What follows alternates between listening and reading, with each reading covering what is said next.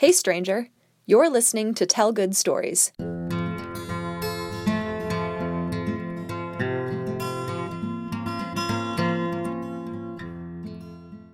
Okay, I'm ready to hear about it. Oh, you are? Whenever you... No, I'm nervous. This is Tootsie Bell, a silversmith in Memphis, Tennessee. So I'm going to kind of tell the story that I told at Saturday night, if that's okay. That works totally for me. Okay. Saturday night was a story slam organized by Spill It, a storytelling group in Memphis. Sean Mosley, whose story you can hear on this podcast one day soon, is also part of Spill It. Tootsie actually won the story slam, which is pretty cool. Congratulations. Well, I tied. In true transparency, I tied. And the first story actually that she told at Spill It was about how she sort of never really came out.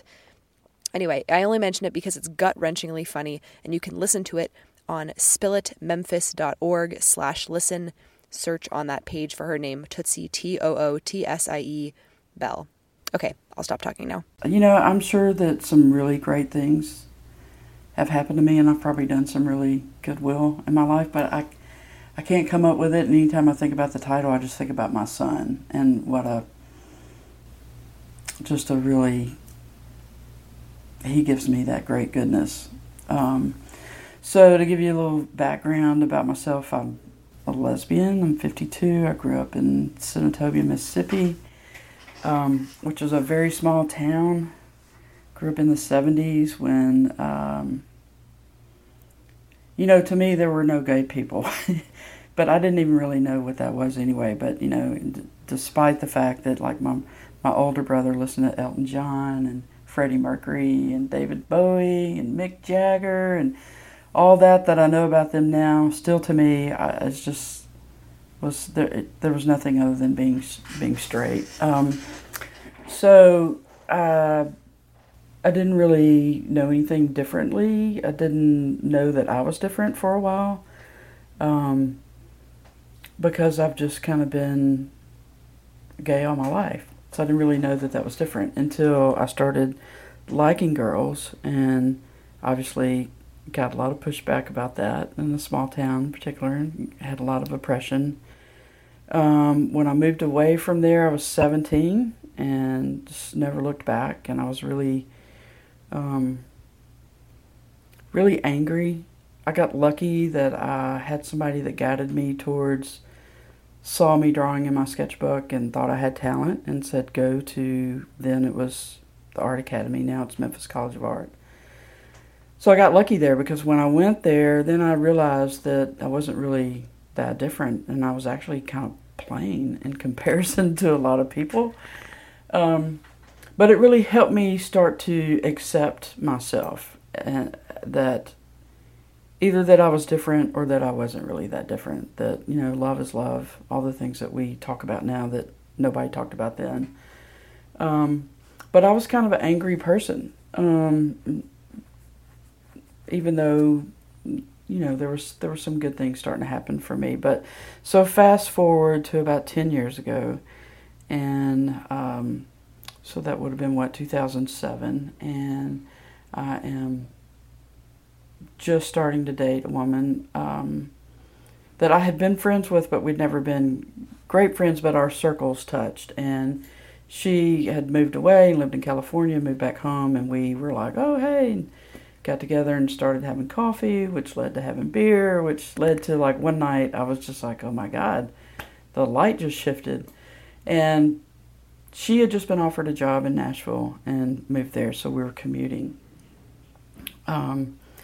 So we'd been seeing each other, I don't know, a little while, 6 or 8 months, maybe not that long, I'm not certain, but I had driven to Nashville, and we were together having conversation, probably at dinner or maybe her apartment or something. And anyway, she told me that she wanted to have a baby, and that I expressed a lot of reservations about that and fears about that, which most people I think have. But also, I loved children all my life, but I never really thought about that as my future, because I didn't know it was an option, really. And then also, it just made me nervous because I've had a lot of oppression. I've come a long way, but at that time I had a lot of insecurities around it, I think, that I didn't recognize until later. But anyway, so she just said, well, it's kind of a deal breaker. And then I was like, well, looks like we're going to have a baby. So then we began the process of how do we do that, and essentially got online and at a cryobank. And it's so weird to be talking about this publicly, but at a cryobank you can literally type in blue eyes and every donor that has blue eyes pops up. So we started with just trying to find a donor that was similar to me in build and make, and like brown eyes, dark hair, dark skin. Have some Native American in my family, and I'm probably the only one in my family that cares anything about it. But to me, it's a big part of who I am. I'm really proud of it. So, and then also finding somebody artistic, and luckily we did. So we got pregnant. We got very lucky. A lot of people have to try a long, long time and spend a lot of money. And it becomes very emotional and draining and, sometimes takes a big toll on your relationship. But we got lucky. We got pregnant on the third try. And ironically, it was kind of a wild night, which you wouldn't expect to be. I mean, for other people, but not for somebody who has to plan so much. But it was. We, the night that it was time to, inseminate, I had an art opening, and then I was also playing the drums at the High Tone in a band that I was in, and we had a late show. But in between that, we had to go get our hookup, and so it was kind of wild. It was kind of a wild night. And then I remember later, being on stage, playing, kind of drunk because I was so nervous. I just trying to be honest here. And then there's Jamie, and she's out in the audience, and she, as I found out later, is just like, oh dear God, here she is. She's drunk, playing the drums on the stage, and we might be pregnant. And it turns out we were.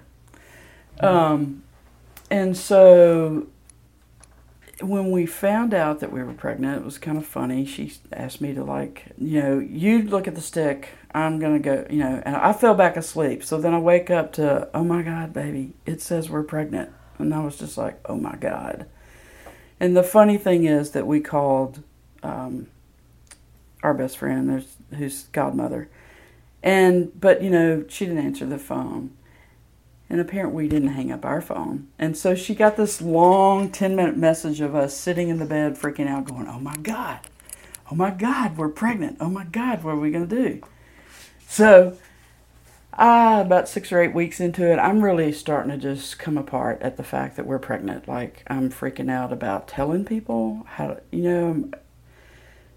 I've never really come out, even though it's just who I am and people know or you don't know or whatever, but I've just never, and to tell my parents, and then that trickle into my family of everybody, and so I'm really sweating it. But we get through that, and so we have Miles, so I'll fast forward to that night. So we go to the hospital. Jamie's in labor for like 32 hours or something. It was really scary for me.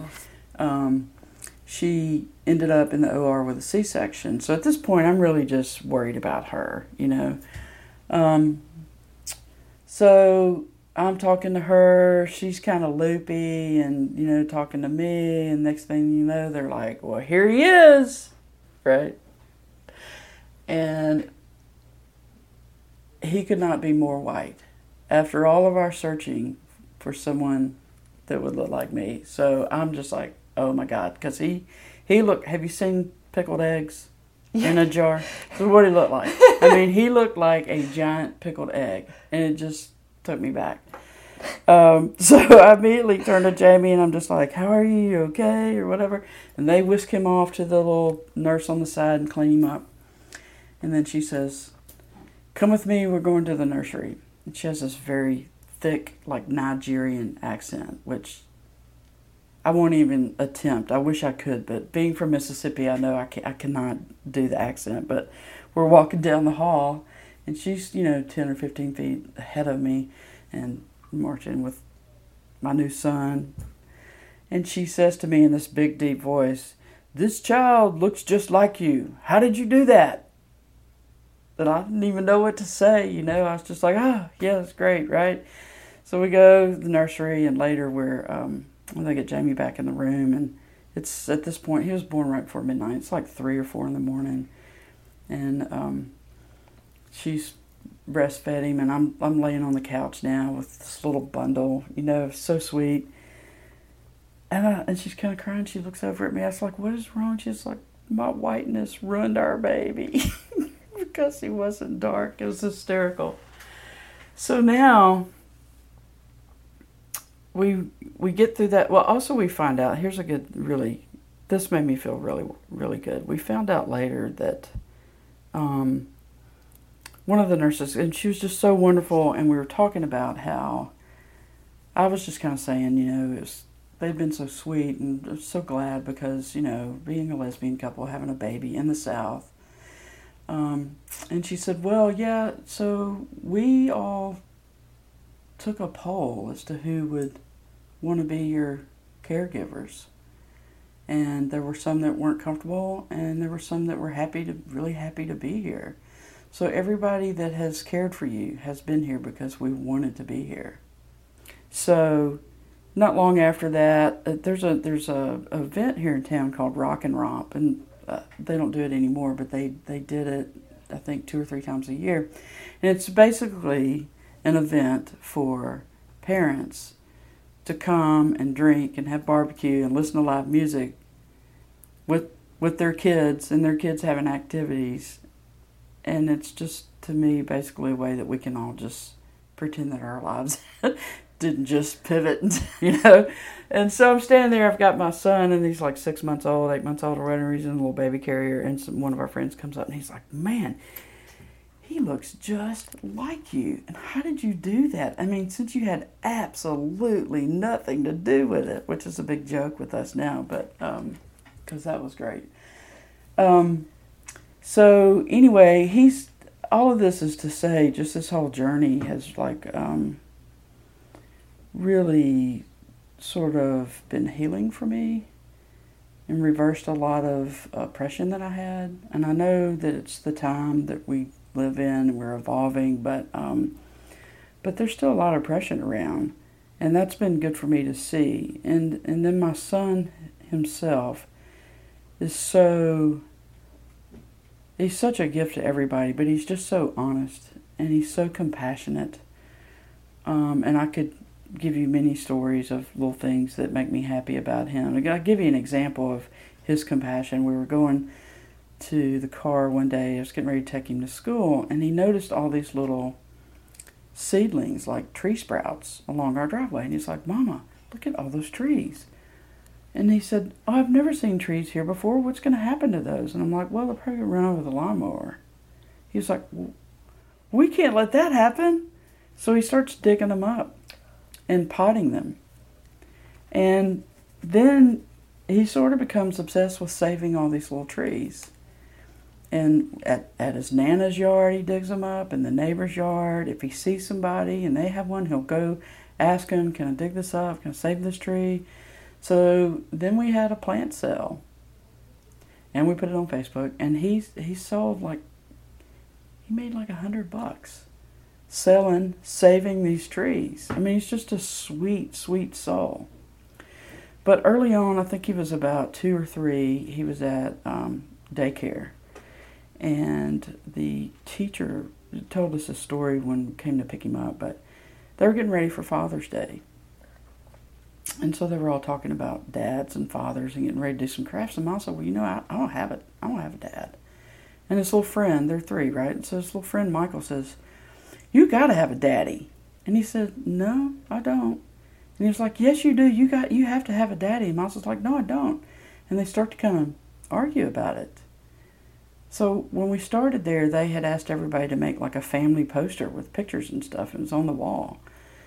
And so Miles persisted, and Michael was like, no, you have to have a daddy. And Miles said, no, I don't. Come here. And so he goes over there, takes him over to the family poster, and just says, look, Mommy, Mama, and me. And Michael just went, oh, you're right. I mean, that's my story. That's just like what this child has brought into my life. Just the ability to let go of this lingering,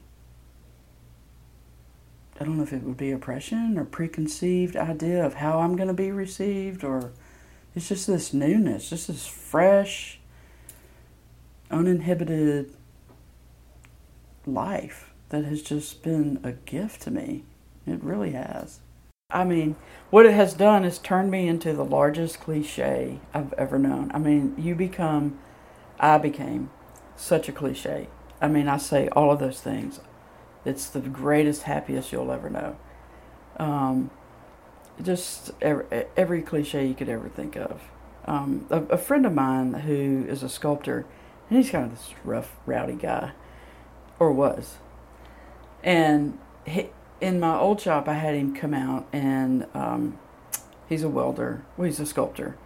But he helped me with some equipment, and we were talking, and I didn't know that he had a child. He had a son. I didn't know he got married or any. I mean, if I had to pick somebody, I don't think it would have been him. And so he was telling me, I was just like, oh my gosh, Mark, that must have been really a big change and really something to adjust to. And he's like, oh, well, Tootsie, it's kind of like getting used to $1 million.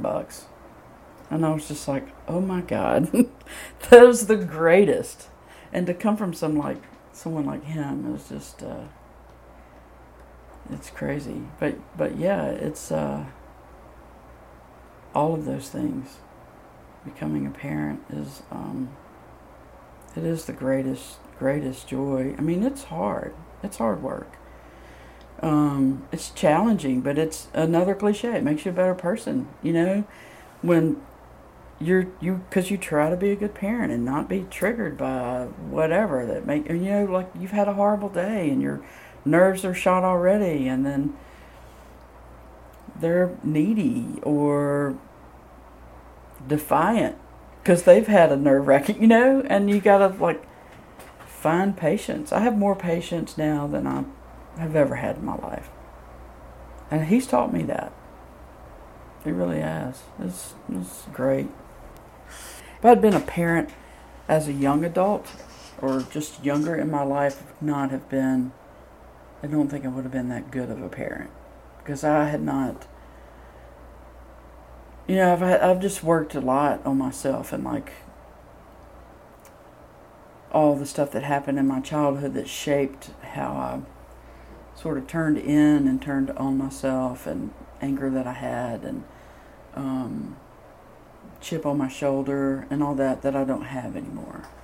And if you happen to be a young parent without resources, you're sort of trapped at home. You don't get to go out with your friends, and then if that had happened to me, I didn't go out a lot, but I did go out. I spent a lot of time in my studio painting, but I just can't imagine having a child and not being able to do what I wanted to do. I think that is really hard on younger people. When you're older, you kind of, I don't miss that. You know what I mean? I love being with him. And when he was a baby, I can remember sitting in the den, rocking him in the chair, just thinking, man, this is great. This is a Friday night at, 8 or 9, and I'm just like right where I want to be. Thinking about other stories I've heard on the road, I tell Tootsie about a guy named Fred who I interviewed just up the road in Nashville. Fred told me about the time he and his very young son both got the flu. It was a Super Bowl Sunday, but Fred didn't even remember what teams were playing. He just remembers how happy he was, holding his son, enjoying the bliss of cradling his child, each grateful to have a body to hold while they felt miserable. Tootsie tells me she has a similar story. So 2 years ago, it's kind of a long time coming, but the good that Miles brought to my life and Jamie's life also sort of pulled us apart.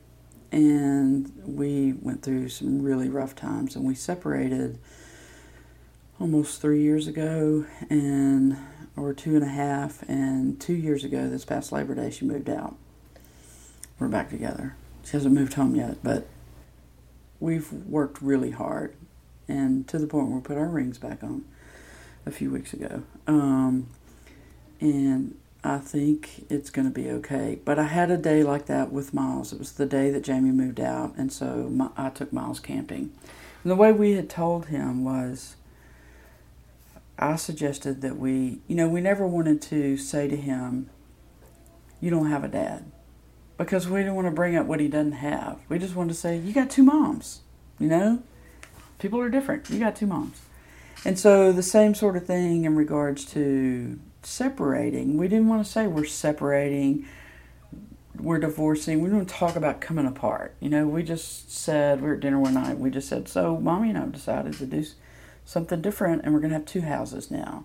And he was like, 2 houses, whoa. And he was real excited in the beginning. Then sort of the heartbreak started to show up. He did really well. We all did really well. But the day that she moved out, I took him camping, and we went down just south of where I grew up. But I grew up going to this campground. We got there that Friday night. Of course, my heart's breaking, and I'm sure he could probably sense that. But he just kind of wasn't himself, and by 10 o'clock that night, he's like running a fever.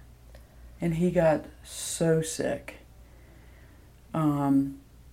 The good thing about that was it was a little bit of a bonding time with Jamie. I mean, the whole time we were trying to not be angry. I mean, it's heartbreaking and you're mad at each other, But we were in that moment just being really, it was a little healing in all of its awfulness to have to communicate through all this and talk about him. And so we ended up going home instead of staying the whole weekend. We went home the next morning, and the same thing. We just went straight to the recliner in the den, and he just laid on me, and we just were there all day, just holding each other.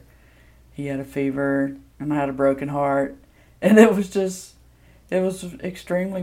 really bonding, and I just, it's probably one of those moments when I realize, this kid is just golden for me. I mean, he washes away the worst day, kind of keeps me, getting up, fall down 7 times, get up 8 kind of thing. I mean, I'm sure a lot of parents feel that way, but he really has just been a gift, but I can relate to that moment.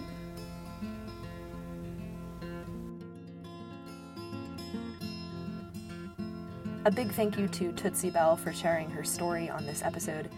This episode of Tell Good Stories was made possible by Catherine of San Francisco. Catherine is one of the reasons I survived grad school with my mind intact, and therefore is a key reason why this podcast exists. No sanity, no podcast. Okay, time for Everywhere Wisdom. I found wisdom this week in, of all places, Instagram. There's an app called Calm, C-A-L-M. I don't know why I can't say that word, calm.